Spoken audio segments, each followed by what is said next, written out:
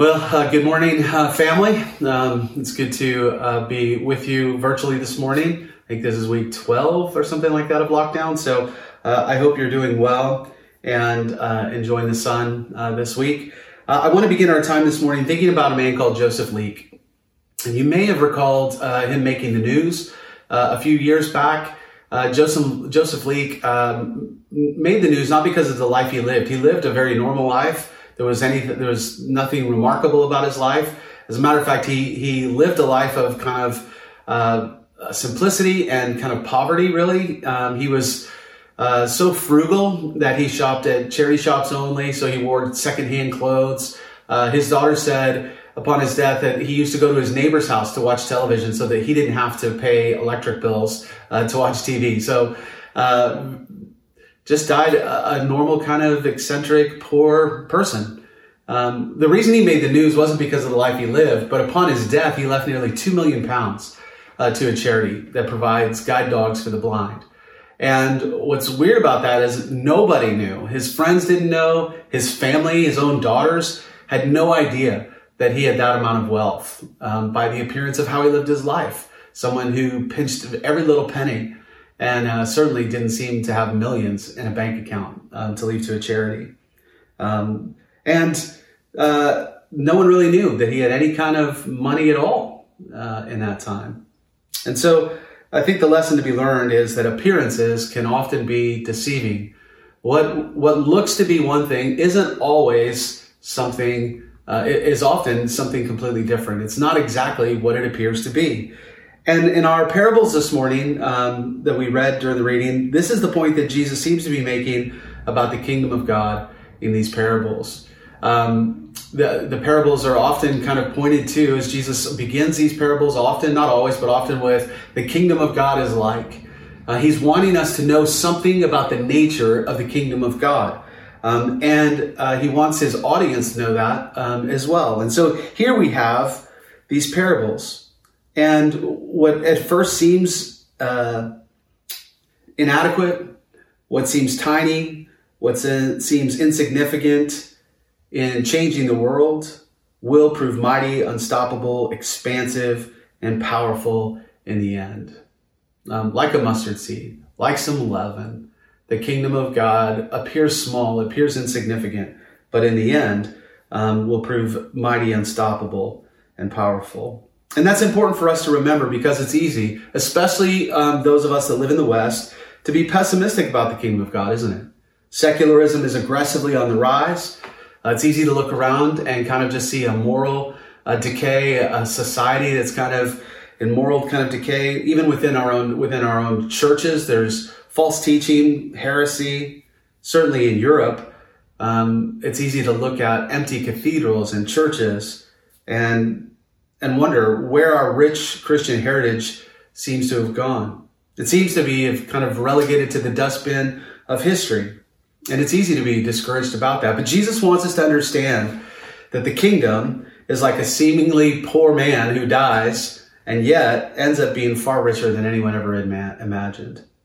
So let's take a look at our text this morning. We're going to look at several different parts of it. So in verse 31, he put another parable before them, saying, the kingdom of heaven is like a grain of mustard seed. The man took and sowed in his field. It's the smallest of all seeds, but when it is grown, it is larger than all the garden plants and becomes a tree, so that the birds of the air come and make its nest in its branches.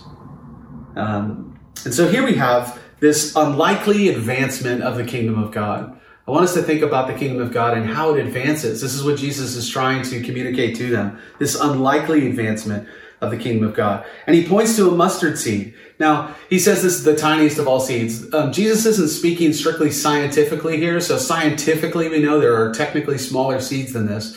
But Jesus is using a proverbial kind of way of speaking. It's the way that we in Northern Ireland say everything is we. A we this, a we that, a we that. It's a proverbial kind of colloquialism kind of saying. And so for them, a mustard seed was just this way to talk about something that was very small. And it was the smallest seed that they commonly used in their garden at the time. And so you see Jesus using this expression in other places in Matthew 17, Luke 17, where he talks about our faith being as small as a mustard seed. So this mustard seed analogy is a way to describe something that's tiny. It's small. It's often overlooked. Now, when Jesus says the kingdom of heaven, the kingdom of God is like a mustard seed, it comes like a mustard seed. That would have been clear to them to understand, but it would have been no less shocking. This would have been shocking to them.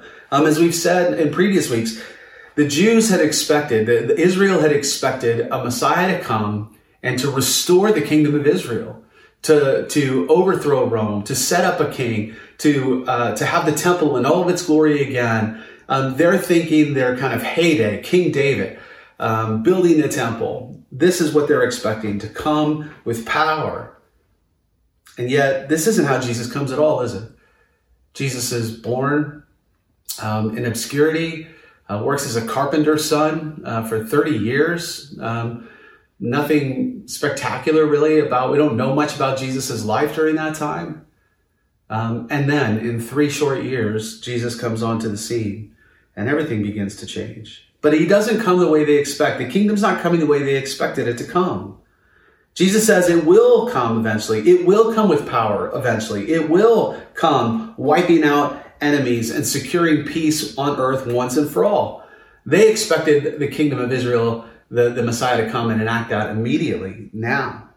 But Jesus says that's not how the kingdom of God is. It's not coming now and instantly in the way that you think. Like a mustard seed, it will develop slowly. It will develop steadily. And something that's the smallest and overlooked, then that becomes the biggest of all your garden plants, he says. So much so that the birds of the air are able to come and nest and make its home within this. This is Jesus clearly making allusion to a parable from the Old Testament in Ezekiel 17. Ezekiel says this, on the mountain height of Israel will I plant it. This is he speaking on behalf of God. He says, that it may bear branches and produce fruit and become a noble cedar. So in Ezekiel, it's not just a mustard plant. It's not a big bush or a small tree. This is a noble cedar. And under it will dwell every kind of bird. In the shade of its branches, birds of every sort will nest. And all the trees of the field shall know that I am the Lord. I bring low the high tree and make the high the low tree. Dry up the green tree and make the dry tree flourish. I am the Lord. I have spoken. I will do it. So the Lord is speaking, and this is Jesus again alluding back to this idea again. In this parable, the birds that are coming to nest in Ezekiel represent every tribe, every nation, every tongue finding its home and their rest in the kingdom of God. And that's how the kingdom will be. But Jesus is pointing out to them, it's not how it starts. Cedars don't start, these mighty cedars. They start as small seeds. It starts with something even as small and insignificant as a mustard seed in their eyes. It's often overlooked. And this context is really Jesus coming himself. Jesus is bringing the kingdom. Where Jesus is, the kingdom of God is. He inaugurates the kingdom. He comes bringing the kingdom, announcing the kingdom. And yet, how did they respond? How did they respond to Jesus? We know they rejected him, don't they? They despised him. But this is exactly what the prophet Isaiah said would happen. Isaiah 53, 1-3. He says, who has believed what he has heard from us? And to whom has the arm of the Lord been revealed? For he grew up before him like a young plant, and like a root out of a dry ground. He had no form or majesty that we should look at him, no beauty that we should desire him.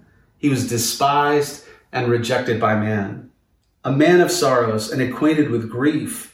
And as one whom men hide their faces, he was despised, and we esteemed him not. This is the prophet Isaiah speaking of the Messiah, speaking of Jesus. He comes, but we reject him. We despised him. We didn't esteem him at all. Jesus, in a sense, is the kingdom seed. He speaks of himself in John 12:24. He says, truly, truly, I say to you, unless a grain of wheat falls into the earth and dies, it remains alone. But if it dies, it bears much fruit. Jesus' rejection, he's crucified, he's murdered, he's buried, he's dead. How could this be the Messiah? How is this the promised one of God coming to rescue his people, to set up his rule and reign on earth? How unlikely did it seem that a seed would rise from the ground to become the global church that we see today.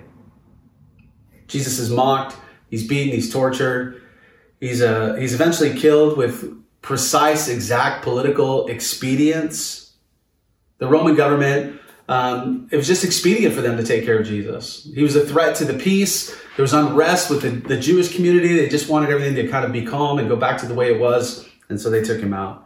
From the Jews or the Pharisees' perspectives, they got rid of this troublemaker, this kind of prophet who was come and stirring up the people. They just wanted him out of the way. This wasn't certainly who they wanted as their king. This homeless, traveling with a band of uneducated fishermen, tax collectors, hanging out with sinners, inviting the marginalized in to eat with him. This is not who they were going to have as their king. And they got rid of him. And even from Satan's point of view, imagine the Son of God comes to save his people and he can't even save himself. In that moment, this darkest day of our history, darkness covers the earth, but it covers the earth just like dirt covers a seed.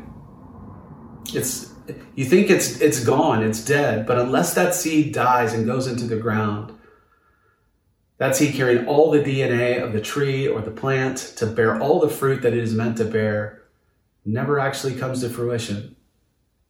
And the same with Jesus.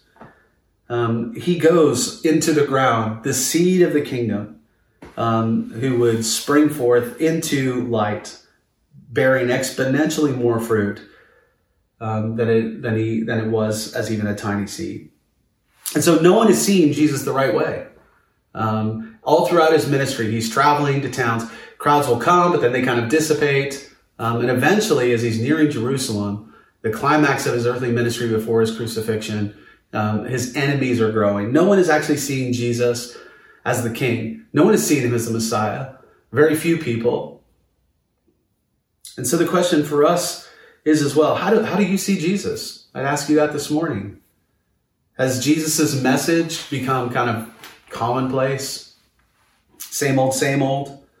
Even in a place like Northern Ireland, we've got gospel halls and gospel meetings and gospel missions and gospel this and gospel that. I wonder, has the message of Jesus, the good news of Jesus, the gospel, the message of his kingdom, has it gotten kind of stale or boring to you? Has it become unimpressive? Have we become maybe a bit indifferent to that? But Jesus is warning and encouraging us to not underestimate him. Do not underestimate the kingdom of God. There's no hope without Jesus. He is the only way into the kingdom of God. Jesus says he is the way. He is the gate. No one comes unto the Father. No one gains eternal life except through him. I wonder what our perception of the kingdom of God is even. My guess is most of us listening to this message this morning would say we trust in Jesus, but maybe you're discouraged by the kingdom. 2,000 years on, that seed has grown a lot, hasn't it? But there are times where it still might seem unimpressive. The church, God's people, the kingdom is still opposed. It's culturally opposed. It still feels like at times it's comparatively small. But Jesus says, don't be discouraged this morning. Don't be discouraged. Sue and I were out for a walk in our neighborhood and ran into one of her friends, I think from work or something like that, who's also a believer. And, we were asking, how are you doing in the midst of this? How are you doing in that and this and that? And she's like, man, I just get a sense from other Christians that they're a bit disappointed at the minute, that we really thought that this opportunity of kind of a global pandemic, that God was going to move, that God was going to reveal himself, that God was going to do, I don't know what the expectations were, but she says, I feel like everybody's a bit discouraged or let down, that whatever this thing was hasn't happened yet. Sometimes we can have certain expectations for God's kingdom to be a certain way. And this is exactly what Jesus is addressing. Their expectations for God to come in a certain kind of way, for God to act in a certain kind of way, for him to meet their expectations at a certain point of history. And Jesus comes and he's not doing any of those things. How discouraging may it have been if we didn't understand what God might have been up to. And I just wonder if this kind of quarantine, this kind of lockdown, isn't a quiet, dormant time for us, maybe even for the church. We certainly can't be about the activities We can't seem to be the people of God in the world. We're all stuck in our houses like everybody else. But Jesus wants to encourage us, I think, this morning, that those things don't matter in the end. The kingdom of God is still advancing. He says so much so that the gates of hell won't even prevail against it. Maybe all you can do is consistently love your neighbor at the moment. We're kind of limited to who we can be around, right? Maybe all we can do is pray. And sometimes we might feel like that's not very much. All I can do is love my neighbor next door. All I can do is pray. And yet, look throughout history, how much loving one's neighbor, serving those that are around us. We'll talk about that when we get to that parable as well. Being persistent in prayer, which we'll also look at, how effective those have been. Maybe not in the immediate, but certainly in the grand scheme of things. And this is Jesus's point, isn't it? This is exactly the way the crowd saw Jesus. They see Jesus, he's going about his ministry. Okay, he's healing some people. Wow, that's impressive. And he draws large crowds because of that at times. And yet, that doesn't ever seem to manifest itself into, when are you going to establish the kingdom, Jesus? When are you going to overthrow Rome? So much so as he enters into Jerusalem, there's a certain part of the crowd that's Hosanna to the King, right? They think this is it. This is showtime. We're going to inaugurate Jesus. He's going to be on the throne. This is the coming Messiah. And a few days later, they're choosing Barabbas over Jesus to go free, and Jesus is executed on the cross. With all of his miracles, he still never met up to their expectations of what the Messiah should be. They thought the kingdom would advance with fireworks and displays of power and immediate dramatic results. And Jesus says, no, the kingdom of God is like a small seed. It's not an army of chariots and swords and displays of might. It's as simple, it's as common, it's as overlooked as a mustard seed. But that mustard seed goes into the ground and does its job, it does its work. And the end of that is exponential growth, one that actually provides a home for the birds of the air. Paul says the same thing, doesn't he, in 1 Corinthians? If you remember from our if you remember from our series in 1 Corinthians, chapter 1, God chose what is low and despised in the world, even things that are not, to bring to nothing things that are, so that no human being might boast in the presence of God. God often chooses the low and what is despised by the world, what is mocked, what is overlooked, what is common. And he uses that to change the world. Even his disciples, right? The Pharisees are like, these guys are like unlearned fishermen. They have no education. These guys are just blue collar, normal workers. And yet, Acts says that they turned the world. The perception was that they are turning the world upside down. I don't know if they were turning the world upside down as much as they were turning it right side up again, bringing the world back into the way that God intended it to be fully, overturning the world's man-made systems to the way that they are supposed to be. And so, appearances are deceiving. We're to judge the value, if you're a believer today, judge the value of your labor in Christ by his promises that he will fulfill and by your faithfulness. We are responsible for faithfulness to God. God is responsible for the fruit. It's the fruit of the Spirit. It's not the fruit of Lucas.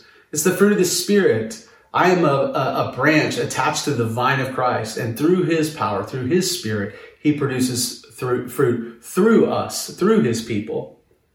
So we have to value our labor for Christ by his promises and by our faithfulness first, and trust that the fruit will come in the right time. But even as a seed is planted, you don't get fruit right away. It takes time to mature, to grow, and God is accomplishing his purpose and his plans unseen to us. We also then have this kind of unexpected advancement. The way the kingdom comes is in an unexpected kind of way, but it's also the unseen power of the kingdom. The power of the kingdom isn't often seen immediately. What they wanted to see was these power displays.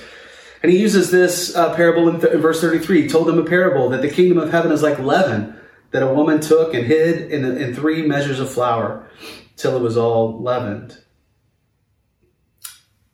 3 measures of flour with just a little bit of leaven. Leaven is often used in the scripture. In some ways it's used negatively. Paul uses leaven talking about sin or evil within the church, and just a little bit of that can work its way in and affect the whole church, and that we're to remove that as we can. But here Jesus uses it in a positive way. He's using it to speak about the kingdom. Notice the woman takes 3 measures. These are similar parables. A lot of scholars think that Jesus is appealing to both men and women, both genders here. A farmer, probably the most common male occupation at that time, and then a woman baking at that time obviously would have been more of a woman's job at that time in that society. So Jesus is appealing to both that are here, but notice how much she has 3 measures of flour. So in today's terms, that's about 22 liters of flour. That's a lot of flour. You're talking maybe like 35 pounds worth of flour. So it's a massive amount of flour. This isn't just baking bread for one person. This probably would have fed 100 people or more. And the idea is that it's just a little bit of lump of leaven affects the whole thing. I don't know about you, but during quarantine, I jumped on the sourdough bandwagon. And so Thomas was kind to give me a little bit of his starter. And if you've been baking sourdough, if you know anything about it, how you begin with that is you just mix flour and water and then let it set out, because we're surrounded by kind of natural bacteria, natural kind of yeast. And I found that fascinating. That's how you actually start. And that you just leave it exposed, and this invisible bacteria, this invisible yeast essentially that is all around us, makes its way into that dough, into that flour and water mixture. And then you can take some of that once it's starting to active and ferment and do its job, that it's converting sugars and all those sorts of things. Then you just take a little bit of that, and then you can add just more water, and you can add more flour to that, and you can wait, and then that will impact the rest of that. You don't have to continue on, and just a little bit of starter. If you, as long as you don't use it all, you can just keep a little bit of that, and you can continually keep adding that to the rest of these mixtures. And this is exactly what Jesus is talking about. Jesus was way ahead. Jesus was knew more about sourdough back then than we do. He was way ahead of the curve. Just a small amount of yeast, just a small amount of leaven, he says, impacts the whole thing. You can have 22 liters of flour, and the amount that you have to add, the amount of yeast that you have to add of that, is wildly, disproportionately small. Disproportionately small. And you can't see it. It's doing its power. It's activating. It's doing its job in ways that are hard to see. Sometimes being a follower of Jesus feels like, we are part of the kingdom of God armed with squirt guns. And the world is out there, culture's out there, and they're armed with machine guns and missiles. We feel like, man, we're so insignificant. We're powerless in many ways. What can we do against government policy? What can we do against just the tide of cultural forces that seem to be so antithetical to the kingdom of God? But remind ourselves that the scripture tells us that our fight is not with flesh and blood. It's not with the normal weapons of warfare. We are fighting a spiritual battle. The kingdom of God isn't just the church. The kingdom of God includes the true church of Jesus for sure, but it's bigger than that. It's wherever God's rule and his reign and his purposes are being unfolded. And Jesus says the kingdom is like yeast. It's potent. It's explosive work, but it's often done in unseen, unanticipated ways in the dark. When I first got my starter, I put it in this jar that I could kind of seal, and I kind of marked where it was so that I knew how much it had risen, and I left it too long. And when I came back, it was like creeping out of the lid. Now this is a sealed lid, and yet it was still powerful enough, the pressure enough to work its way out past the seal. And Jesus says, this is exactly what the kingdom of God is like. It's potent, it's powerful, but in very unassuming, unexpected kind of ways. We cling to the promises of Jesus, that God is sovereign, that God's ways are above our ways, that he is working powerfully in ways that we often don't understand and ways that we can't see. We are to trust in him. We are to abide with him, trusting in his promises, trusting that his ways are good. Like a branch attached to the vine, being nourished by him, empowered by his spirit, trusting that we will bear fruit, that he will bear fruit through us. But often, if we're honest, our response to the kingdom in many ways is similar in nature to the time of Jesus and their response. These parables are directed at doubt arising from Jesus' perceived failure to purge Israel and then create a pure community. Why aren't you exacting justice, Jesus? Why aren't you overthrowing our oppressors, Jesus? Why aren't you establishing this kingdom now? Do you not see all the brokenness of the world around us? Do you not see our oppressors with their boot in our neck? This is meant to be our promised land. Where are you coming to establish that and overthrow our enemies? And in some ways, that's a very reasonable question, isn't it? A very reasonable question. It's the same questions that we ask today. Why, if Jesus is Lord? Why, if God is sovereign, if God is all powerful, if God is all good, why do we see so much evil and injustice still in the world today? Why, in supposedly Christian nations like the United States, is there still systemic injustice and racial injustice in the world today? Just the events of this week. Major cities in the U.S. Rioting and protests because people are just absolutely fed up with, yet again, another black man dying at the hands of law enforcement officers, usually white law enforcement officers. There's something systemically broken that's going on. We don't have to look even as far as America. We just look outside to our own society that we live in here in Ireland, which again, with all of our Christian history, with a church building, at least on every single corner, it seems like, why have we still not figured out how to get over sectarianism here? Why, if the kingdom of God is at hand, is there so much brokenness and injustice in the world?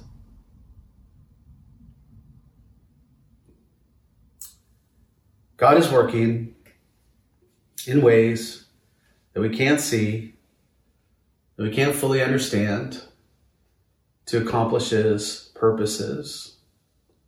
And let's be honest, if Jesus had met their expectations, if Jesus had come, had overthrown all evil in the world, had established his kingdom, his rule and his reign, then if he had judged all injustice in the world, then you and I wouldn't be a part of that kingdom of God. You and I would have never had the chance 2,000 years later to know and hear the good news of Jesus, to turn from our ways, to turn to his and be a part, be counted, be grafted in to the family of God. Do you remember the parable?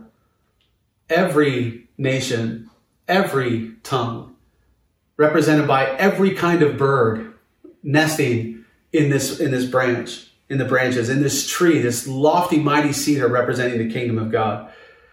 God's timing is not the same as our timing. God is patient and he is merciful. Let's look to the parable that we started off with to give us more insight into this in verse 24. He put another parable before them, saying, the kingdom of heaven must be may be compared to a man who sowed good seed in his field. But while his men were sleeping, his enemy came and sowed weeds among the wheat and went away. So when the plants came up and bore grain, the weeds appeared also. And the servants of the master of the house came and said to him, Master, did you not sow good seed in your field? How then does it have weeds? And he said to them, an enemy has done this. So the servant said to him, then do you want us to go and gather them? But he said, no, lest in gathering the weeds you root up the wheat along with them. Let both grow together until the harvest. And at harvest time, I will tell the reapers, gather the weeds first and bind them in bundles to be burned, but gather the wheat into my barn. Here we have this parable of the weeds and the wheat growing together.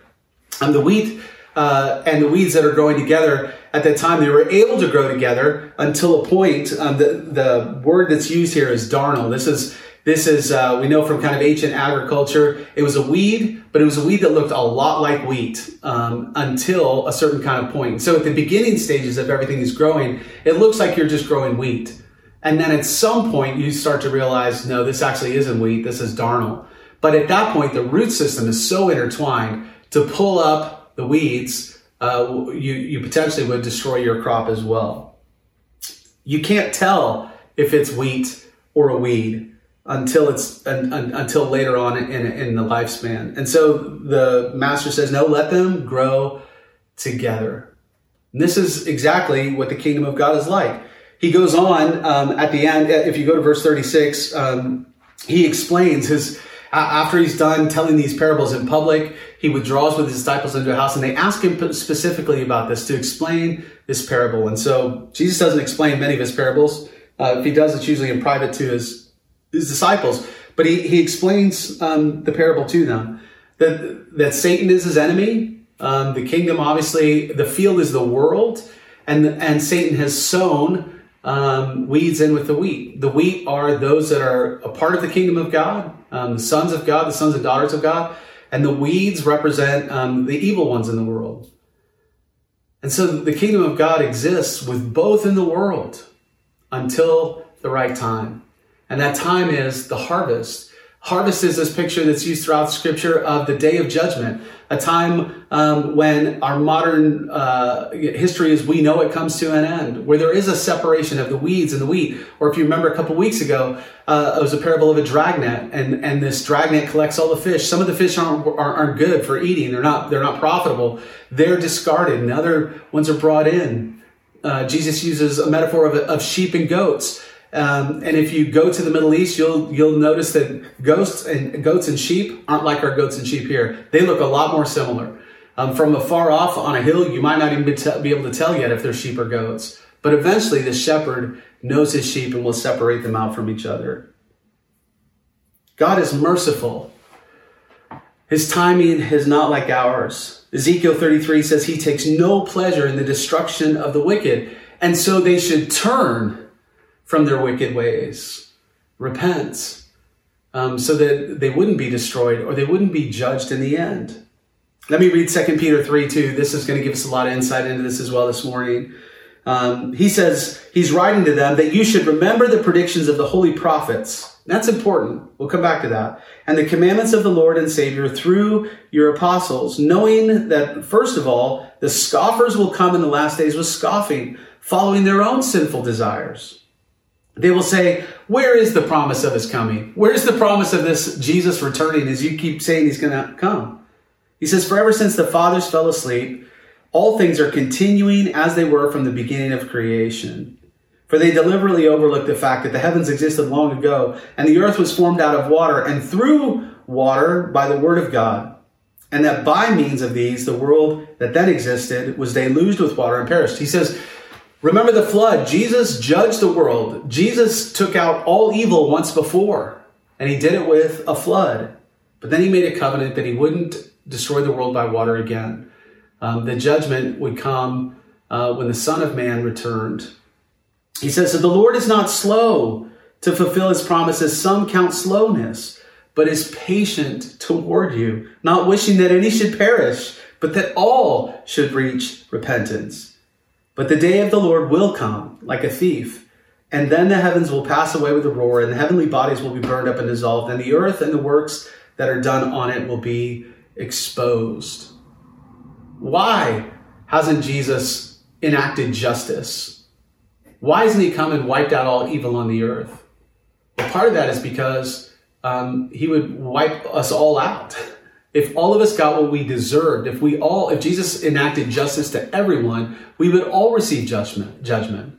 And yet his desire is to show us mercy and grace. And he does that by offering us the gift of his Son, that if we'll repent and turn from our evil ways, look to the cross, receive eternal life from Jesus, that we can be counted among the wheat in the end and not be gathered up and bundled and destroyed like the weeds. The kingdom of God coexists with both good and evil for a time. It's not as bad as it could be because God has common grace on all. The Bible tells us that the rain falls on both the evil and the good. And so God is restraining evil by his common grace. But one day it will come to a place of judgment where those who have rejected Christ, we've rejected his offer of grace and mercy, those like at Jesus' time would have chose to mock him, reject him, murder him, get rid of him. Those he will have vengeance upon. But he offers grace and mercy for every enemy to become a son, for every enemy to become a daughter. And this is the unifying message of all of the scriptures. Look at verse 34. And these things Jesus said to the crowds in parables. Indeed, he said nothing to them without a parable. This was to fulfill what was spoken by the prophet. I will open my mouth in parables. I will utter what has been hidden since the foundation of the world. That's a quotation from Psalm 78, the first two verses of Psalm 78. Just as Peter had said, you should remember the predictions of the prophets. Jesus is coming. He's fulfilling these prophecies, not just in who he is, but even the way he goes about his ministry is fulfilling prophetic scripture. And so the encouragement again for us this morning, brothers and sisters, is that we are to look to the promises that have been fulfilled in Christ for our confidence that he will fulfill the promises that he hasn't fulfilled yet. Just because we live in this kingdom, the kingdom is here, but it's not yet reached its full consummation. We live in this in-between of it being here and not yet. This in-between kind of time. The kingdom is here. It's present. It's advancing, but it's advancing like a mustard seed in the ground. It seems small and insignificant, but by the end, it will have exponential growth. Enough for the nations of the world to come and find rest and make its home in. It seems ineffective. It seems powerless at times. And yet, like leaven, it is advancing throughout all of the dough, working its way effectually through all of that, accomplishing its purposes. We look around and see weeds and injustice and evil in the world, and we go, how long, O Lord? How long?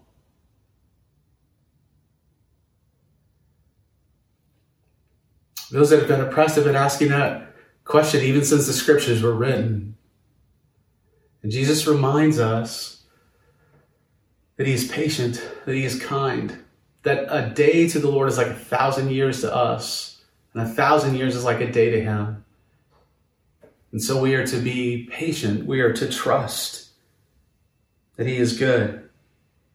When so many people are losing confidence in the Bible, even within churches, pastors losing confidence in the scripture being sufficient, being authoritative, being inerrant, with so many losing confidence in that.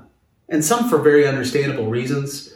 I understand that. Sometimes those that claim to be a part of the kingdom don't act justly. And I made that distinction before. The kingdom does not equal all those that claim to be the church. You have the visible church, those that are claiming Christ, but we know that not everybody that says, Lord, Lord, is actually of the true kingdom of God. So Jesus knows the invisible church, those that are truly a part of him. But there's lots of people on the name of Christ, under the banner of Christ, have acted in evil ways. And so I understand how sometimes people can lose confidence in that. But Jesus is here to remind us this morning, like the crowds leaving when it got too hard. When Jesus was doing miracles, when he was feeding people, loads of crowds. But then his teaching turns to their responsibility. And he's not actually doing what they want him to do. He's not overthrowing the government. And they start to leave. The crowds leave. And he asks his disciples, are you going to leave me too? And do you remember from John 6, their answer is, where would we go? To whom would we go, Jesus? You have the words of eternal life. Christian, don't abandon hope in the kingdom of God. Jesus will fulfill his promises as he has already fulfilled so many of them. But we are in this intermediate time of the kingdom as a seed growing, developing, leaven, doing its job, powerfully affecting things, unseen oftentimes. We look around and see so many weeds, but the wheat is still there. The wheat is still growing, and it's up to Jesus to decide when is the right time. It's up to the Father to decide when is the right time. When will he send his reapers, which Jesus says are the angels, the supernatural forces, to come. And there will be a day where justice will be enacted.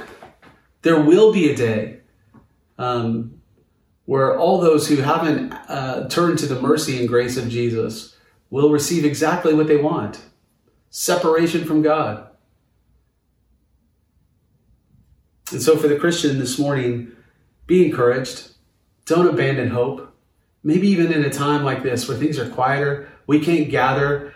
Man, it seems like the church has been so weakened, doesn't it? We can't gather. We can't be out serving the community in the ways that we might have been. You're not able to see colleagues or co-workers to share your faith experience. It feels like we've been kind of muted, and yet so many good things are coming through this. Be patient. The Lord is doing his work quietly. Maybe for those of you that are listening this morning and you haven't given your life to Jesus, there's an encouragement in these parables, but there's also a warning with them as well. Judgment hasn't happened in that way yet, but it will. Jesus is patient, and the harvest hasn't come yet. And so the weeds are free to grow, but there will come a time. There will come a time, and Peter says it'll come like a thief, unexpectedly. When you don't expect it to happen, it will come. And if we're still among the weeds and not among the wheat, we receive the judgment of God and not the mercy and grace. So he's being patient. This is an invitation to you this morning to respond to his goodness and his grace. Would you be counted among the kingdom of God, the citizens of the kingdom of God? You can do that very easily. You don't actually have to do anything to work for that. Jesus has done all the work for you. It's just receiving him. It's turning from our way apart from God and following Jesus, being a follower and practitioner of the way of Christ. We'd love to talk to you more about that as well if you have more questions about that. But be encouraged, but heed that wording as well. The kingdom of God is advancing in ways that we can't see, in ways that are unexpected. He's advancing it in your life, even when you can't always see it. We have these desert experiences. Even Jesus is led out into the desert, tempted by the evil one. And if the master goes through that, if the teacher goes through that, then so will we as his students. But be faithful, cling to his promises. Know that the kingdom of God is like a mustard seed. It's like leaven. It's like a field with both wheat and weeds. And in the end, the Lord will have his final say. Let's pray. Father, we thank you for your word to us. And Father, we confess that we do get discouraged. We are so reliant on what we can see.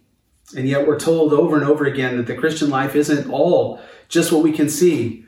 Our battles aren't just with flesh and blood. There's a supernatural realm. There's a spiritual realm that is at play that we don't see, that we can't fully understand. And so, Father, we trust you, who knows and sees and understands all, who is outside and is not constrained by time and space the way that we are.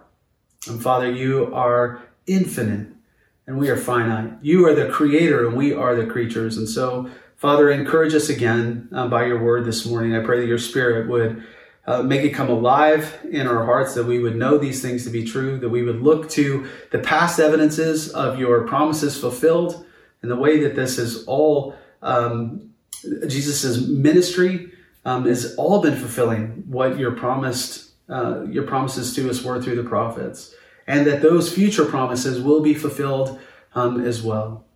And Father, I pray for those that don't know you, that today would be the day that you would open their eyes, that they would be a part of the kingdom of God, that your invitation is for all.